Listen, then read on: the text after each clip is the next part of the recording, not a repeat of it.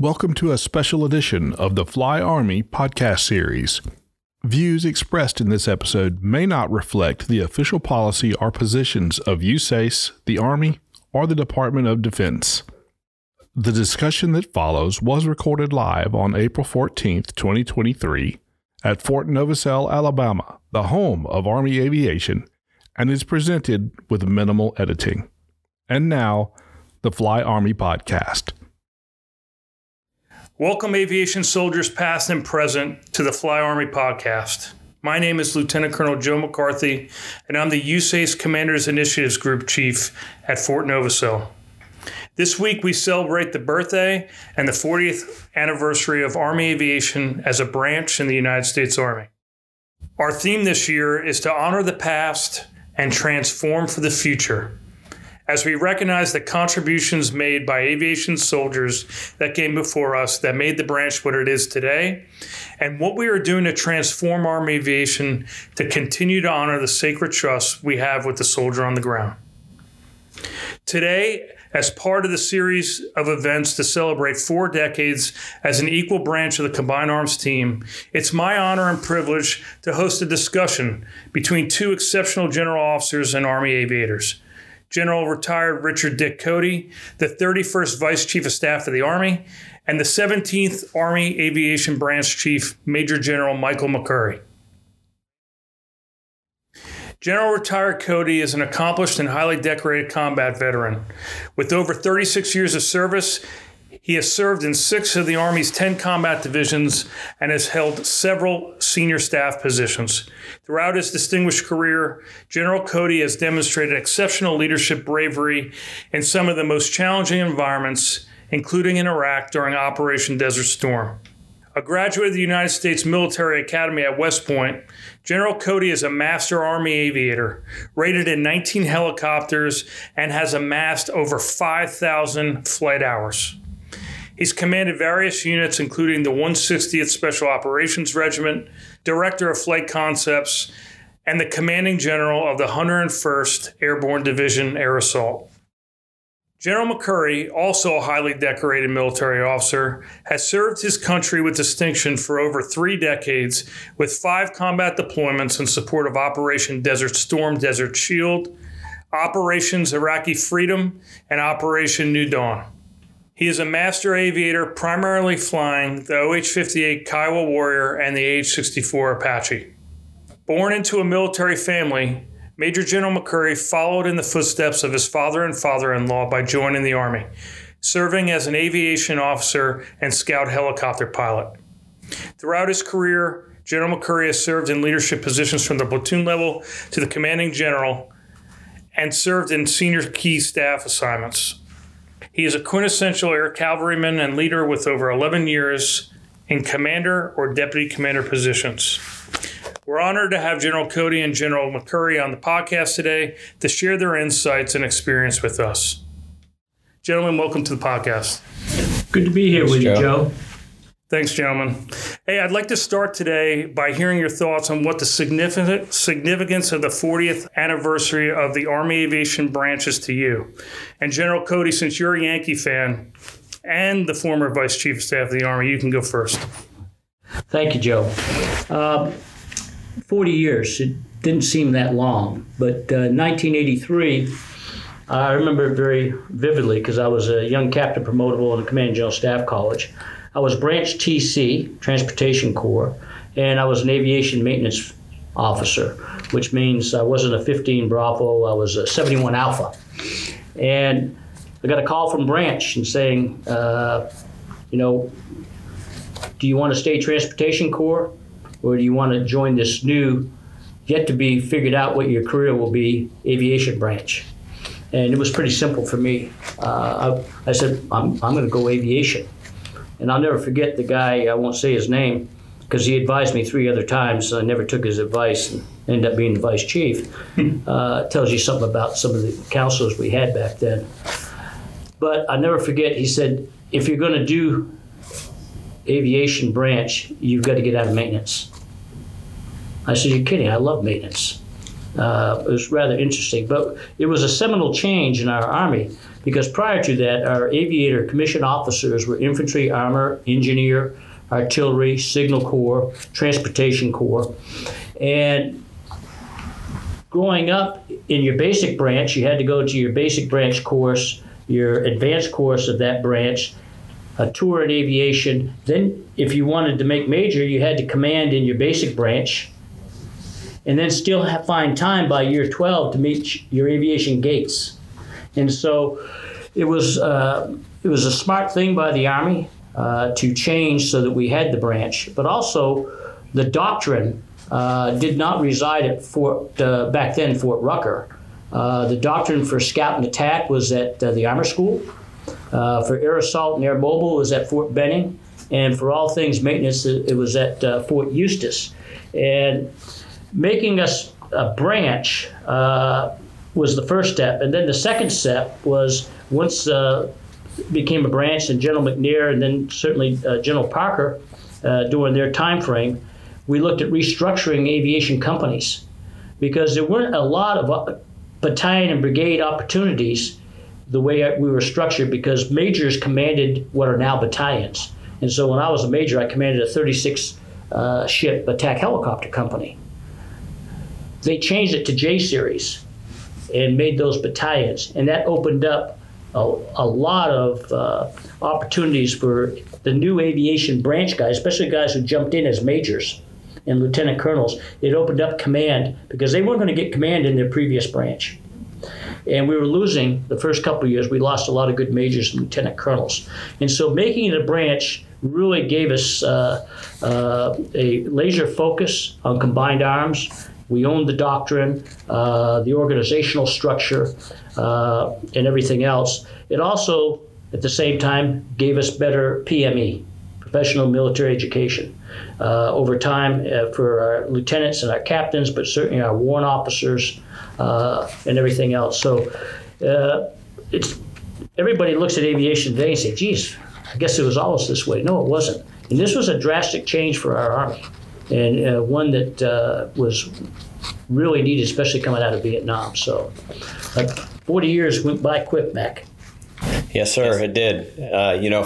40 years ago, I wasn't quite where General Cody was. I was in high school, but shortly after that, in 1988, commissioned as an infantry officer, as you mentioned earlier, and was in the National Guard and came on active duty a year and a half later and came here to what was then Fort Rucker. And, it was great for me because as a kid, I went to Fort Rucker Primary School here, and it was before aviation was a separate branch, but got to see a lot of what aviation meant and what the possibilities in aviation were. But, I think we talk about 40 years as a separate branch, but it's really we stand on the shoulders of giants, and one of those is sitting right next to me here. But many more all the way back to Thaddeus Lowe and the aeronauts in the Union Army, First Union Army Balloon Corps in 1861, through all the developments of aviation, whether it was first heavier than air aircraft and the Wright brothers and Lieutenant Selfridge, up through the World Wars. Really in Korea, starting to see rotary wing, and then America's first helicopter war. And that's a good point to say it's the 40th anniversary of the branch, but it's also the 50th anniversary of the end of the Vietnam War. So it was really important to us here at Fort Novosel this week that we recognized our Vietnam veterans in each of these ceremonies. And so for me, truly an honor to be the 17th appointed branch chief of the aviation branch and to be able to celebrate this week. And it started off, you can't screw things up when you have great material. So you can't have better material than CW4 Michael J. Novosel Sr.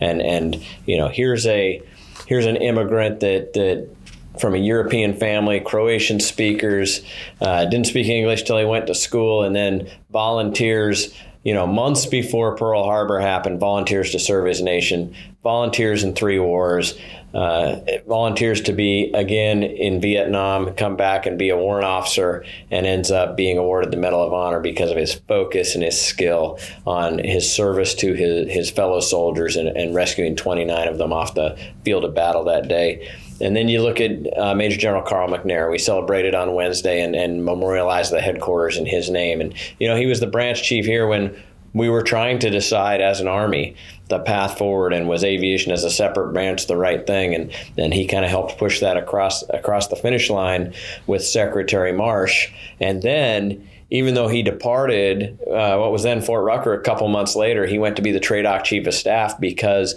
the harder part than getting aviation declared a separate branch was the implementation, and having to take the pieces that General Cody mentioned from the Infantry Center, from the Armor Center, from the Transportation School, and build those into an organization here at the Aviation Center that could do all of the .mil PFP things, all those things we need to make ourselves a strong force. We're getting ready to wrap up tomorrow night with a ball, but probably most striking for me as we talk about aviation as a branch was, yesterday I was at a memorial service at Fort Campbell, Kentucky, and nothing drives home the importance of what we do here, whether it's designing structure or whether it's writing procedures or whether it's arming people with knowledge and developing leaders. Aviation is a tough business, and every time we break friction with the ground, it is a live fire event, and we have to have the right leaders in the right place to take care of America's sons and daughters. So I'm really honored to be a part of the branch on this 40th anniversary.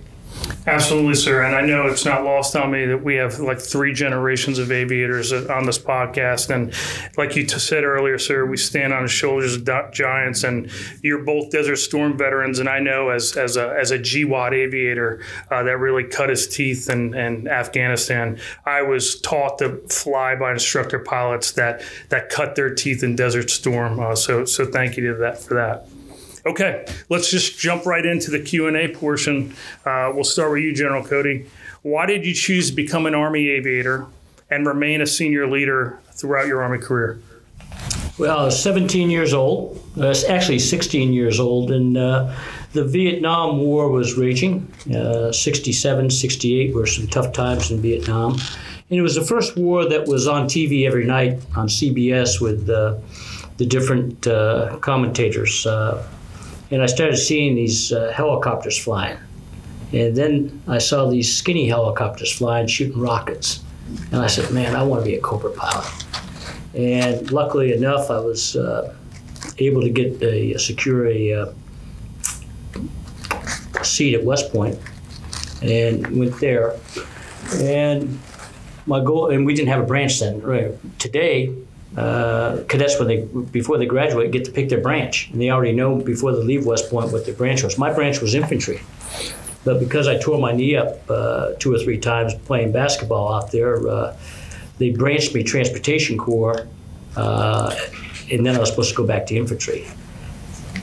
Couldn't get to flight school through infantry, but Transportation Corps said, yeah, we'll send you. And so I got to go to flight school, and then graduated, went to Korea, went to the maintenance test pilot course, got my Cobra transition finally, go to a cab unit, and next thing I know, I'm about to be a major.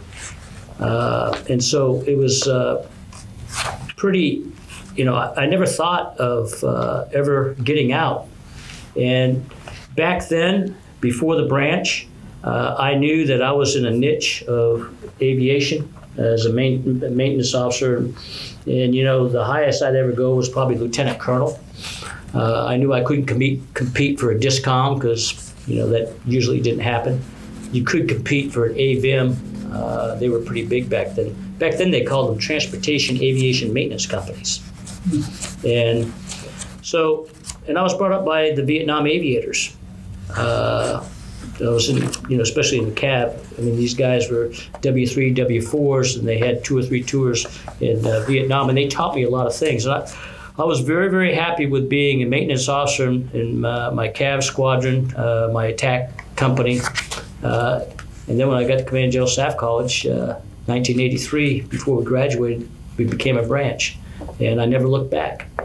And, as our commandant has said, we stand on the shoulders of those. I stand on the shoulders of all those Vietnam warrant officers, crusty old fellas that beat it into me about risk and reward, about discipline in the cockpit. I had W4s that to this day still call me by sir, even though we're best friends, because they pulled me aside one day and said, "Don't call me John, and I'm not going to call you Dick, because someday you're going to tell me to do something." He said, "We need to be as professional outside the cockpit as we are inside the cockpit." And those are some of the things that once we became a branch, we were able to inculcate it into our professional military curriculum here that the Commandant oversees. And so, no, I never looked back. I never thought I'd go as far as I did. Clearly, the Army has a sense of humor. But it's been a great ride, and more fun for me now to watch guys like the Commandant and General Tom Drew, who was a lieutenant for me, General McConville,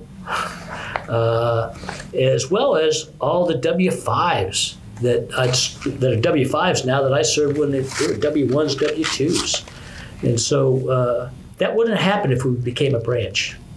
The other thing I'll say real quickly is prior to becoming a branch, we had 2 rifts in the Army coming after Vietnam in '73 and then another rift.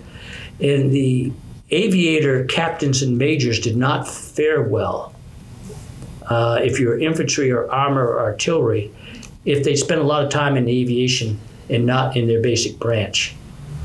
And so we lost a lot of talent there. And I can remember my first 2 company commanders. One was captain, and then the other company commander was as a major at Aviation Company. And 2 tours in Vietnam, each one of them. But because they hadn't hit all their gates in infantry or armor, when the rift came, they were gone. And they were some of the best guys I knew. When we became a branch, we fixed all that. Over to you, Mac. What do you think?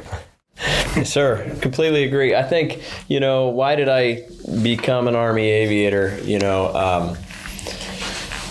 I think as growing up as a kid with a dad that was in the Army and then watching him fly certainly played a part. And, just about every book that I read was either about Guadalcanal or D-Day or sports. And so I think both of those played a role. And certainly as I got close to getting out of high school, my dad was encouraging me to consider different opportunities with the military. I was kind of playing sports and having fun with my friends and not paying much attention at that time. But I got ROTC scholarship and that I won at basic camp in 1986. And from then on, I was kind of sold on at least coming into the Army. And aviation was the right path.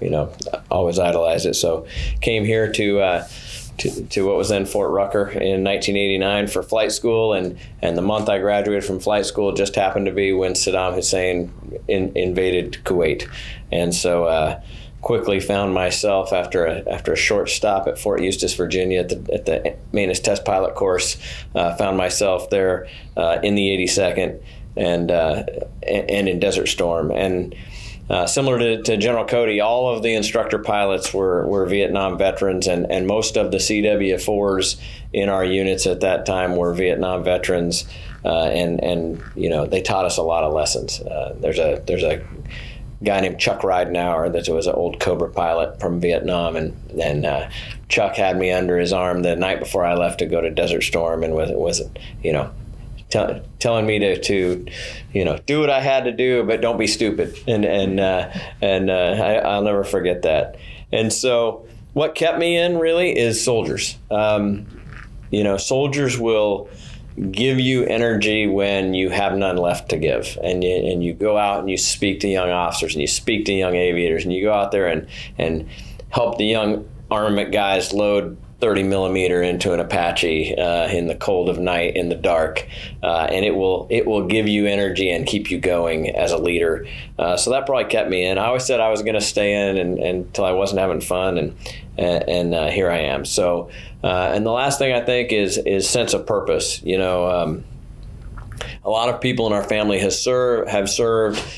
Some have gotten out, some have stayed in, and you know, our family back home has some businesses, and the sense of purpose for me is what keeps it going. And I think going back to the beginning when I said all I read was Guadalcanal, D-Day, and sports stuff. You know, playing sports, you get the same feeling from your team in the Army as you do when you're part of a tight-knit team working for that championship, and you're just always trying to better yourself and achieve a goal. And I think, you know, how you, just like on a football team, as you grow up learning from the seniors when you're a freshman, and then when you're a senior, you leave the ones that are younger than you on the team behind, and that's kind of your legacy to the team. That's how it is in the Army. And you know, at the point I am now, I just want to help everybody that I'm around, you know, be as good as they can be, take advantage of the endless opportunities in the Army, and let them flourish after I'm gone. Sure, I think you're spot on, and I like to draw both of you highlighted the Warrant Officer Corps, and I think one of the things that makes Army Aviation special is our Warrant Officer Corps, and obviously Army Aviation has the most warrant officers in the whole Army, and really for officers, you know, whether you're a lieutenant colonel, 2-star general, former vice chief of staff in the Army, we probably wouldn't be sitting here today if a couple or 3 or 4 really good, highly technical and tactical warrant officers didn't take us under our wing and teach us how to fly and teach us how to be leaders in Army Aviation. So I appreciate you guys saying that. Okay, on to the next one. General Cody, this one's just for you, since you get the prestigious honor of being the senior aviator in the podcast. What was it like serving in Army Aviation before it became an equal branch in the Army? And I think you touched on it a little bit earlier. Yeah, the companies were big, and they were commanded by majors. Battalions, you know, the 229th, when I was a major, commanding Bravo Company 229th, Blue Max, the battalion had 70 Cobras and something like 120 aircraft. And as a major commanding back then, you had an ops officer, an ops NCO, and you had one IP, and then the rest of the IPs were filtered down in what they called the attack platoons and scout platoons. And so we were pretty big and unwieldy. But in aviation across the board, coming out of Vietnam, we had a rash of accidents, I remember. And I can remember several Vice Chief of Staff sends messages on aviation. And I think that's what sparked the drill to take a look at maybe it needs to be a branch and put a comment out with the full Dotland PF to it. But you know, back then we had the Cobra, the Huey, the 58, the C model Chinook. We still had 086s, the Series 3. And we used to do full up auto rotations to the ground as part of our check rides. We didn't have the simulators back then. Another reason why we were doing, you know, a lot of our emergency procedures were done with the aircraft because we didn't have this. We had the UH-1 simulator. They had a Cobra simulator, but it was kind of hokey. It was pretty risky out there training. As the Commandant said, you know, every time you lifted ground, it was a live fire event. One of the maneuvers we used to do in the Cobras was a high-speed, low-level auto rotation, which if you've flown a Cobra, that was pretty exciting. You come down the runway at 50 feet, 120 knots, and chop the throttle. And then you immediately do a cyclic climb, bump, to get to 120 feet. Then you nose it over. That gave the rotor. And then you greased it on. Yeah, it's pretty exciting. So we stopped doing we stopped doing that stuff in the 80s. But I will say that the one really good thing about being in the 70s and the mid 80s was we still had the crusty warrant officers and the master sergeants and sergeant first class that had transitioned from being Spec 5s, Spec 6s. Because remember, Transportation Corps owned the 67 Novembers, 67 Tangos, the Yankees, the Romeos, and all that. But even back then, it was more of a technical piece. And then when the Army, we made the company's battalions and stuff, you needed first sergeants and stuff. And so we got away from the Spec 5, Spec 6, Spec 7. And we started inculcating here at back then, Fort Rucker, the BNOC and ANOC and the TI school. That, to me, brought us back and put the discipline and the precision into our operations. And then the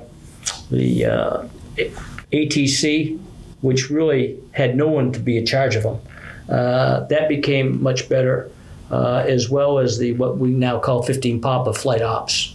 One thing I will say, though, back then, we had arms inspections every year. Every year, arms inspections. Quite frankly, we needed it. Because, again, our commanders would come out of, I can remember my second commander in the Cav Squadron, he hadn't flown in 6 years because he was in his branch. Right. And then he shows up. And so we needed to have arms inspections back then.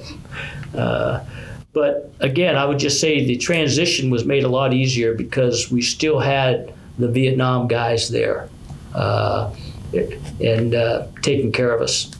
And it did a great thing for our warrant officers because all of a sudden we started getting specialties for our warrant officers, which was very important for them. You know, not just safety, but ALSI officers. You now call them EW officers, master gunners, all that.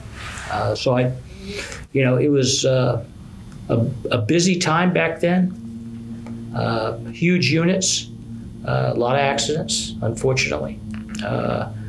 But starting about 82, 83, you could see, when we became branch in 83, you could start seeing it turn and evolving to where we are now in terms of the discipline and the precision and certainly the training. I mean, one thing about the branch that doesn't get a lot of credit for is getting the right simulators. If we weren't a branch, we would have never. I was the Vice Chief of Staff of the Army. There was no proponent for simulators for aviation. That was done with McNair, Don Parker, and some of the other commandants. And because they were a branch, they went out there and got them. And now you see what we got over here at the simulator halls. That place cool, 21 they call it? Sir. Yeah. Warrior Hall. Yeah. Warrior Hall. So. Sorry for rambling, but no, that's great. I could bore you all day. No, General McCurry always talks about that time period. He always juxtaposes that time and period with now, and you talk about the largest transformation we've had in over 40 years happening during that time when Army Aviation came to the branch. So I really appreciate you talking about prior to the branch and leading up and all those changes. You know, as service platoon commander, I was a service platoon commander twice. In a Cav Squadron and then an attack unit. I had 145 people as a captain. I got to be a platoon leader twice as a captain.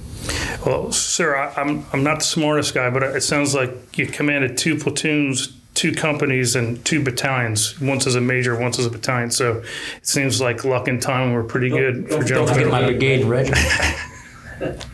Fair, sir. Some would like to forget those times. Well, that's great, sir. We'll move on to the next one. So this one's for both of you. Sir, you're back on the hook, General McCurry. As you both reflect on the branch over the past 4 decades, what's the most notable achievements or successes that you've found in Army Aviation?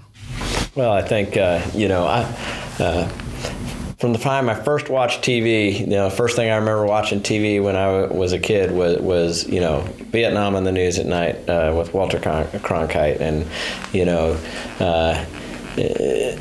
it was surreal to me as a kid because you would actually see some of the fighting going on, and then they would put the numbers up every night. But you saw, the ubiquitous UH-1 everywhere in those reels on the evening news. And we evolved from there. And as we came in, you mentioned earlier the greatest transformation in the last 40 years back then. I think a lot leading up to the formation of the branch, post-Vietnam, where we had to, really stand up the training centers to focus on collective training for air-land battle, where we invigorated our non-commissioned officer education system to have those professionals that existed down, below the company level to drive soldiers.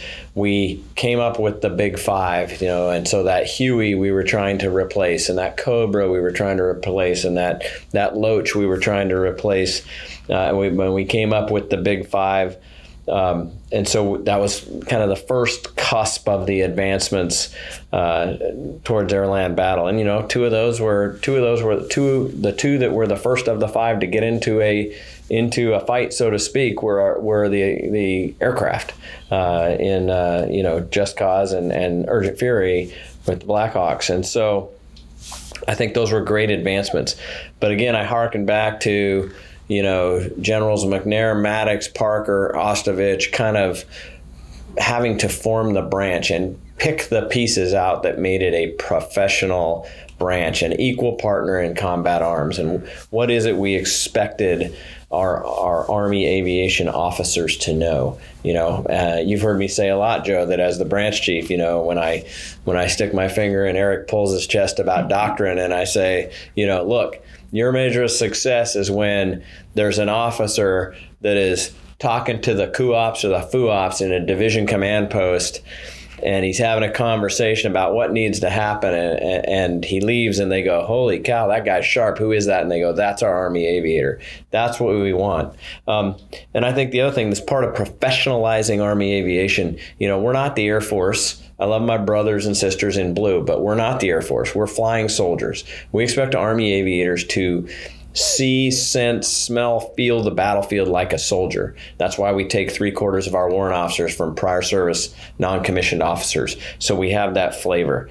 What am I most proud about in that time? Clearly the safety record that we did. My father-in-law, when I met my wife here, my father-in-law was working at the safety center for General Kerr. And back then we didn't have flight data recorders in our aircraft.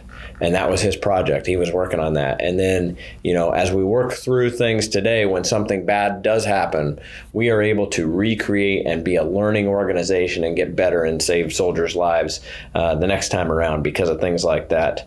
And I'm certainly proud of the way Army aviation has adapted itself over and over. It's not just a pilot and an aircraft.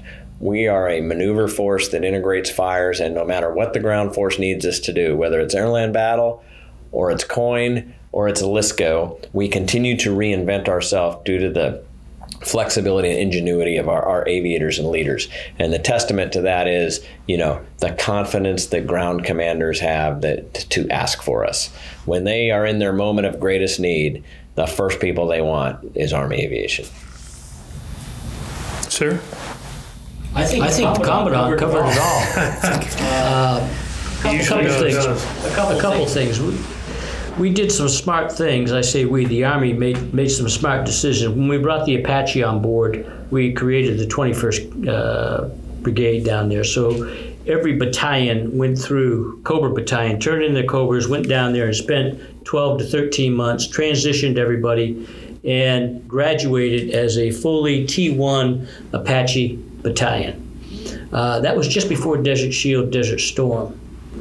We had, I think, 7 or 8 Apache battalions in Desert Shield, Desert Storm. All of them had the same standard TACSOP because it was all there. That's what the branch did. And of course, the 21st Cab was an extension of Fort Rucker down there at thing. And that shows you the power of the branch. When you talk about, what some of the greatest accomplishments, I would say the raid on Abbottabad to take out bin Laden. Can't talk much about the technology and stuff like that, but that was 10, 15 years in the making. The growth of the 160th and what the Night Stalkers do. I was one of the original Little Bird gun pilots back in 1979, 1980, 81 on the ashes of the Desert One. And having a special operations aviation regiment that takes people from conventional Army aviation and then the cross back and forth, over the years, it raised the level of all aviation. You know, the night vision goggles, all the tactics, techniques, and procedures from the 160th have cascaded in. As the branch, 160th became about the same time we had a branch. And so having our own special operations branch, not branch, but unit, and then the cross-fertilization of that talent, but more importantly, the tactics, techniques, and procedures. And so when we went into Desert Shield, Desert Storm, we had quite a bit of that. Clearly, the last 20 years, when you take a look at what our units were doing in Iraq or Afghanistan, when Mac was over there flying and stuff, a lot of the missions they were doing, we wouldn't have been doing had we not paved the way in terms of bringing the tactics, techniques, and procedures as well as the equipment. And so I always tell people the 160th paves the way a little bit, and we got to stay right there with them and keep stretching our goals. So, and the result was we were able to do the Autobat raid, which I thought was just very, very, think about what they did, those pilots. And then, of course, we've had some other, great operations, over the years, mostly medevac, quite frankly. Another reason why it's so wonderful to have Mike Novosels's name out here on the post. But, aviators do great things in combat, but I also remind people that they're doing great things when we don't have combat. And that is, the medevac missions we do every day, but more importantly, the training we do with our ground brethren out at NTC and JRTC so that we raise the level of combined arms operations in the ground regime so that when we do go to the first fight, it's not a pickup game. And because we have a branch, we've got that now. Absolutely, sir. And I like how you talk about the adaptability and the agility of the branch for change. I think it's also when we look at Army aviation as one of the division commanders' two big tools, as General McCurry says, the words axe and hammer. And we're the axe because we're that agile force. And I'm a second time go in aviation. So I like you, sir, I was an infantry officer first and branch transferred. And when I look back, throughout my career, the biggest achievements I saw is Army aviation saved my life and the lives of my soldiers, more importantly, with Apache helicopters or the medevac aircraft that came in with that golden hour response that literally saved lives. So I appreciate that. Okay, on to the next one. From the beginning of your respective careers until today, what has changed in Army aviation and what stayed the same? Well, I think, we just talked about, he put something on my mind that, I know he wouldn't mind me quoting him, but, General Townsend, both General Townsend and General Oates talked to me when I was 10th Cab Commander about, this. They kind of led me to this thing that I talk about the sacred trust with the soldier on the ground, because they both said, we knew on our worst day you were going to come. And that's what I try to drive home in our aviators now, is there's a sacred trust that soldier on the ground has in us, and we have to uphold that commitment. And then I like to build a little bit on what General Cody said too. One of the things that has evolved, I don't know, changed, evolved, but this not only cross-fertilization of talent and paving the way for us, but we are very much partnered with Special Operations Aviation and the conventional force. I always tell the team, the regiment goes how conventional Army goes, because they have to cultivate their talent from the conventional force. But we go in the conventional force also how the regiment goes, because they're experimenting with techniques, tactics, procedures. They're innovating with technology at a faster clip than the conventional force can, and frequently then we're able to spin those things out into a scale that the conventional Army requires once it's been proven out. So I think that's really something that's been great as we've evolved as a branch. We've taken we've taken advantage of a lot of opportunities. We've had a lot of opportunities as aviation because of our agility, our flexibility, our speed on the battlefield. So I'd like to focus a little bit on a couple things that concern me. And this isn't necessarily aviation specific, although I see it because our aviators tend to be very connected to their tech. And I think the digitization in some aspects of our force makes it harder to be more cohesive. I think it separates us. We get under the illusion that we're as cohesive as we once were because we're texting each other, but there's not the same connectivity there and the relationship building. And that's very important, I think, in our crews, in our units, and in our partnership with our brothers and sisters on the ground. And back to the more positive, I think back to when you used to go in a division command post or higher, you would see very few aviators, maybe the air officer. And then today you walk into any of these BCTs and, the guy that went there to be the aviation officer is serving as the chief of operations or the chief of plans because, and in my own case, one of my brother brigade commanders, when I was a cab commander, said, "Hey, your BAO is so good, I want him to be my brigade XO. Can aviation support him being my BCT XO?" And we did, just to further solidify that connection. And so I think over time, the positive is we have gained the respect of our combat arms peers, and because of that, opportunities are greater as you move through those formations. Sir? Well, I think what stayed the same is our regimen in terms of constantly being examined, tested, evaluated. When I give the division commanders course with the commandant, we remind our infantry and armor and combat arms generals that the colonels and captains and majors in your aviation house are the most examined, tested people of any profession. It's not unusual for them to have 4 or 5 check rides in an annual. And so in their technical and tactical expertise, they are graded constantly. And we've kept that high bar. We have gates that you have to meet all the time, and we haven't fallen off of them. I think that has helped the branch in terms of the quality of the young captains as they develop and then move to major and battalion and stuff. It shows to the other commanders.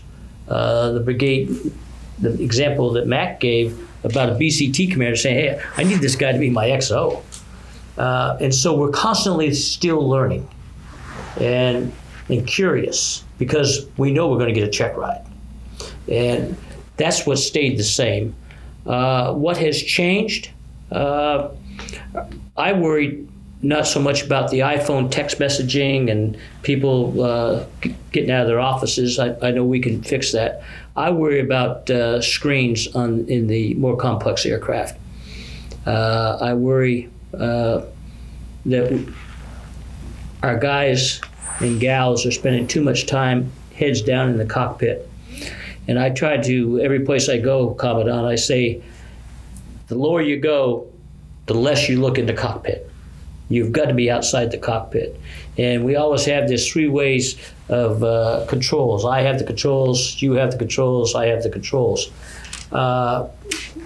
A lot of these accidents that unfortunately we get to look at, no one's talking about I'm inside, I'm outside. You don't hear that too much. And we've got to bring that back because what's happened is and we need the technology for sure.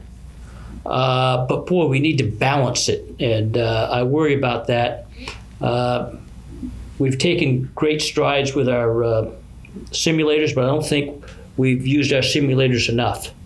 I think if we use our simulators more for that, when they get out there, because we're going to be flying low-level nap of the earth, fast.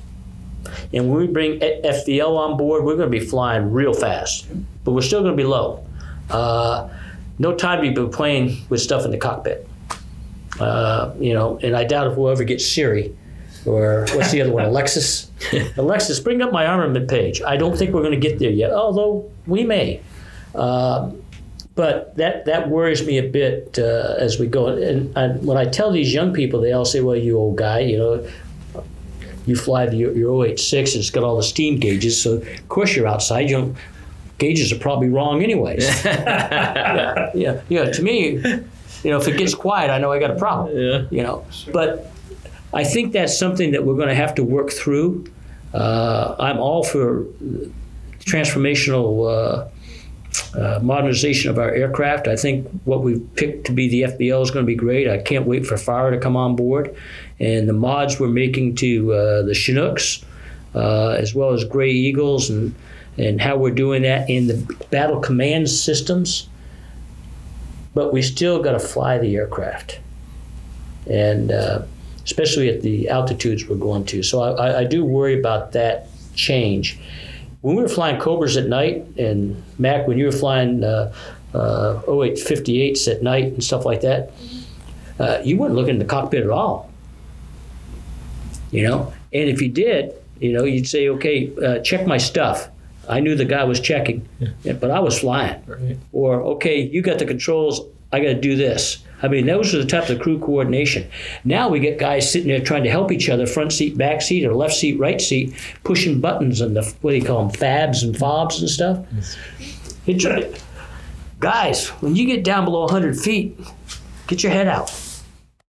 Sir, I completely agree, and I think we have to find that balance as modern aviators. Yeah. So how do we leverage technology, and then how do we use those techniques and procedures that our Vietnam ancestors, those in Desert Storm in the early days of Iraq, Afghanistan did. I remember I had the privilege of being the first unit equipped with UH-60 mics, and we took them to Afghanistan.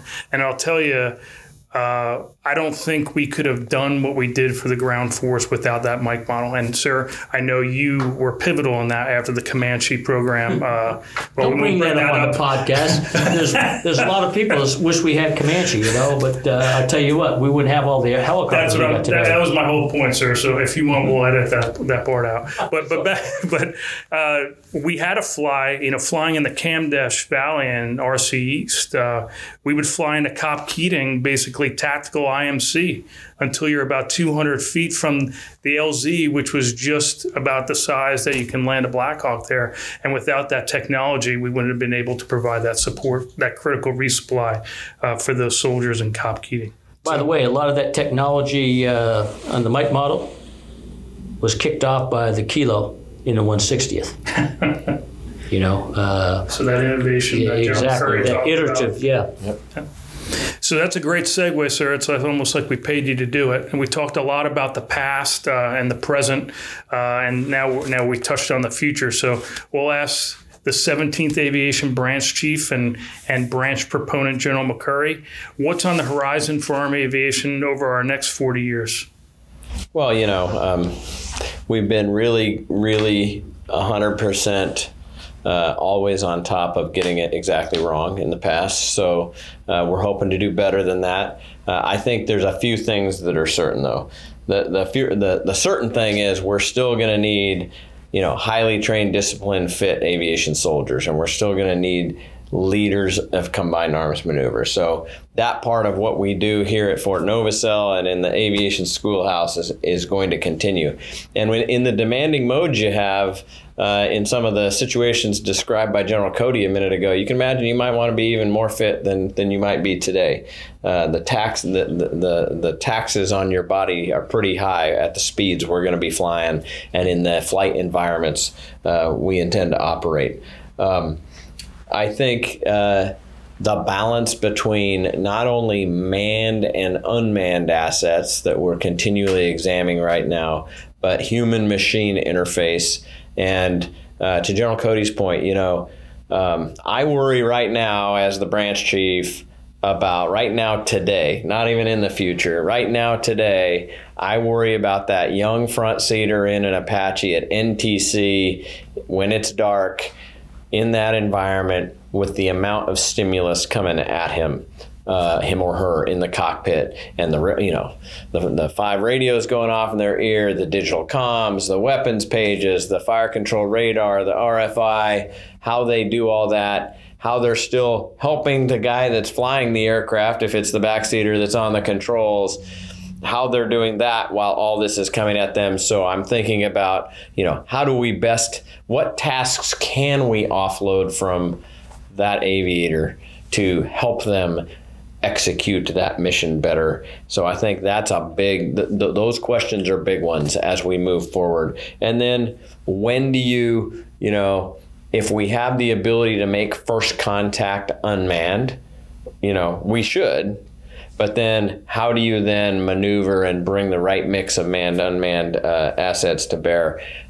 And a very probably the wisest guy in Army aviation that ever talked to me one time when we were talking about, manned, unmanned teaming, MUM-T, 10 years ago told me, hey, Mac, the next level of manned, unmanned is, the unmanned to manned to command post, so that we're operating in the enemy's decision cycle. And so those things are going to be really important. What I do think is artificial intelligence, machine learning can do things. It's got some shortcomings currently and even projected out to 2040 or more on, intuition, natural curiosity, ability to interpret common language. Those things are going to require skilled fighters, aviators, flying soldiers now and in the future. I completely agree, sir. And I think, all those things you mentioned, if that doesn't fire you up, I don't know what does. And if you're listening to this as a lieutenant or captain and you're thinking about sticking around or not, there's a lot of exciting things on the horizon for Army aviation. Okay, I know I told you both that was it, but if you would, I know you're both amenable to change because you're aviators. I'd like to close out the podcast with kind of a lightning round of rapid fire questions. So in 1 or 2 minutes, I got 3 questions. Are you guys okay with it? Sure. Shoot. All right. General Cody, since you were most enthusiastic, we'll start with you.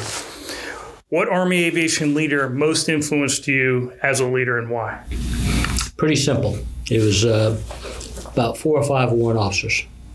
And that's not to denigrate my troop commanders or my battalion commanders. I had very good ones. But it was really the W4s, W3s that I had, especially in 29 Cav, certainly in the 229th Attack and in No Mercy, first of the 101st. I learned so much from them. And then, he wasn't an aviator.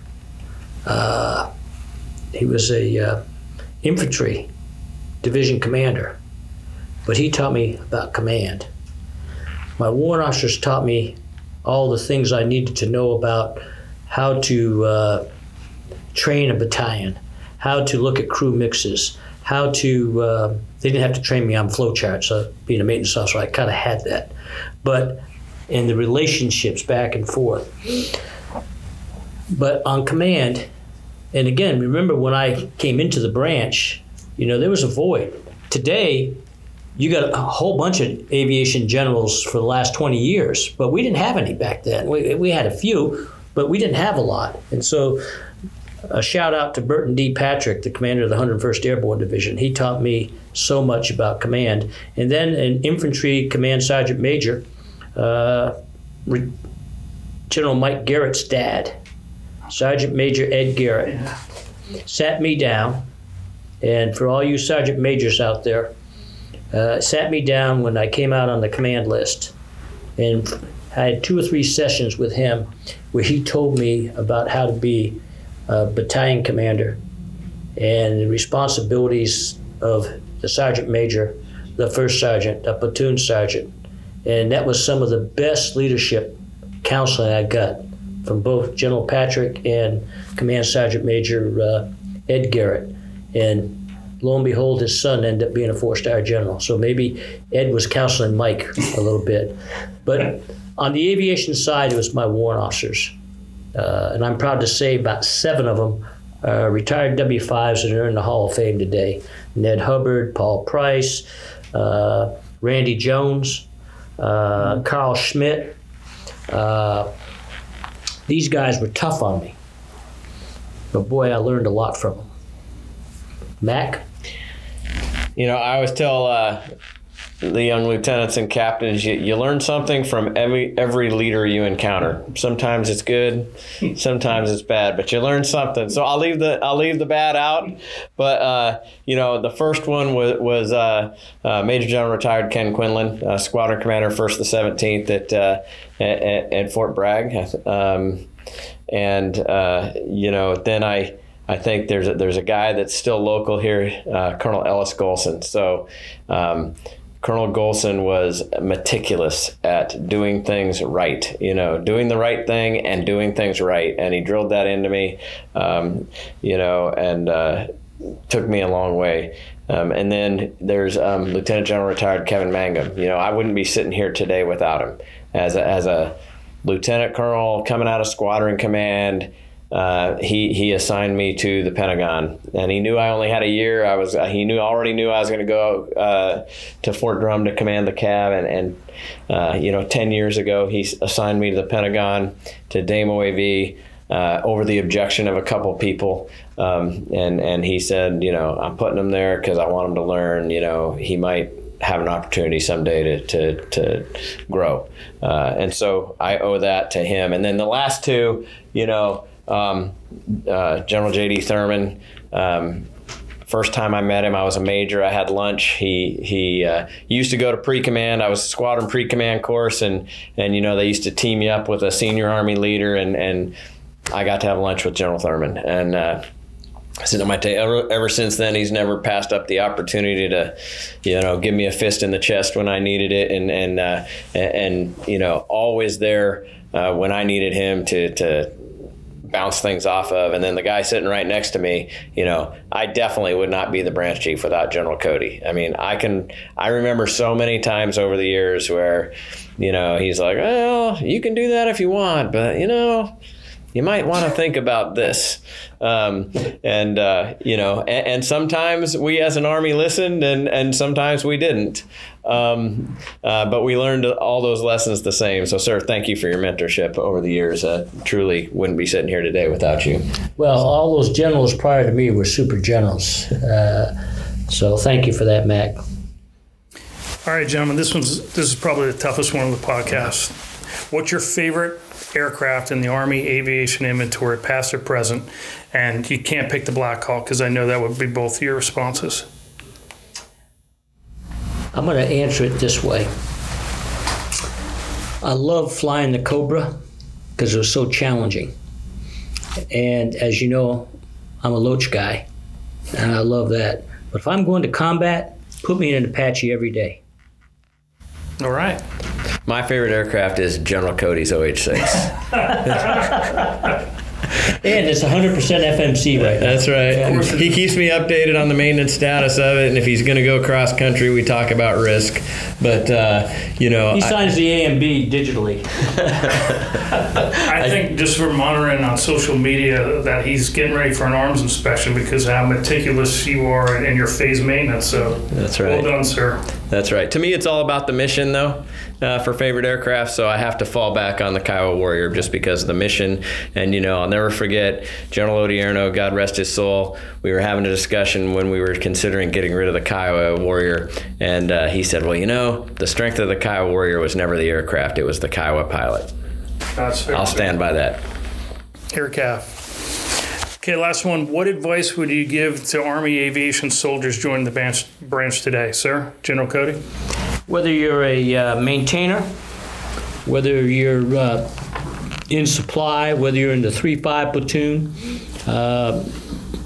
in the AVIM on the shops, whether you're a crew chief or a warrant officer, pilot, learn something new every day. Be curious. Aviation is a very unforgiving thing in operations if you're not curious and you don't stay ahead. And so I would just tell first off, you pick the right branch to be in. It'll challenge you every day. And everybody on the team is important. The beauty of what Fort Rucker did under McNair and probably Don Parker and a couple others was the design of the formations. It is really the analogy of a football team. I mean, we got quarterbacks, we got these fast wide receivers and running backs called our pilots and stuff, but we also got the linemen, the crew chiefs, the maintenance guys. And then every once in a while, you need to have somebody really good, and they call the 3-5 platoon, because don't forget, everybody out here in the podcast, these wonderful aircraft we built you and fielded to you are 2.5 hours away from being useless if you don't have a well-trained, well-disciplined 3-5 platoon. And so I would just say, for all of you joining aviation, learn every day. If you're a young pilot, study your -10 all the time. If you're a young pilot, go out and do a PMD with your crew chief. So you let that crew chief know he or her is important. But more importantly, you find out what the heck they're looking at. PMD is a little different than a pre-flight. If you're a young maintainer, fight like hell to get on a phase team so you get more reps and sets. And if you're a young warrant officer just starting out in this branch, be a sponge. Spend as much time as you can down in the hangar, even when you're not flying. So, that's great advice, sir. General McCurry? I think, his mentorship shows, because I was going to talk about team, but I'll say it this way. I'll say it's not about you. You don't have a white scarf waving in the wind, air medals dangling in your face. You are a flying soldier, and it's about that soldier on the ground, and maintain that focus for every mission. And then secondly, take care of soldiers and families. We haven't talked a lot about families here today, but it's our families, and we have some great families in Army Aviation, and it's our families that keep us going. And if you're just coming in and you have a family, or you get a family while you're in, make sure they're still with you at the end. It's also great advice. Well, gentlemen, oh, wait a minute. I just got a text, sir, from Andy, our USACE PAO. He's telling me we just got word that a major Hollywood production company is going to do a high-budget film on Army Aviation. They finally got to their senses and stopped thinking about naval aviation, and they're going to go to the real deal. So before they go ahead, though, coincidentally, both of you are major characters in that film. And they'd like to know if you have any recommendations for them when they're doing the casting process for who to play you. And sir, Andy, as an awesome teammate, already talked to the production company, but unfortunately Vin Diesel's not available, so you're going to have to pick somebody else. I have to go with my second choice. So I'll say Jeremy Renner, Hawkeye, because, I don't think anybody shoots better than me, so I want Hawkeye. But my wife will say Daniel Craig, because she says I think I'm James Bond. So, sir, too easy. Robert De Niro. Oh, fantastic! Perfect. Sir. The Godfather, and you're the Godfather of aviation. So, well, there you go. Well, I don't know a better way to end a podcast. So special thanks to General Cody and General McCurry for joining us today, sharing their insights, experiences, and stories from their lifetime of service to both Army Aviation and the nation on our branch's 40th anniversary. I hope you all enjoyed this as much as I did. Thank you for listening. This podcast is produced by the United States Army Aviation Center of Excellence. Army Aviation, fly Army above the best.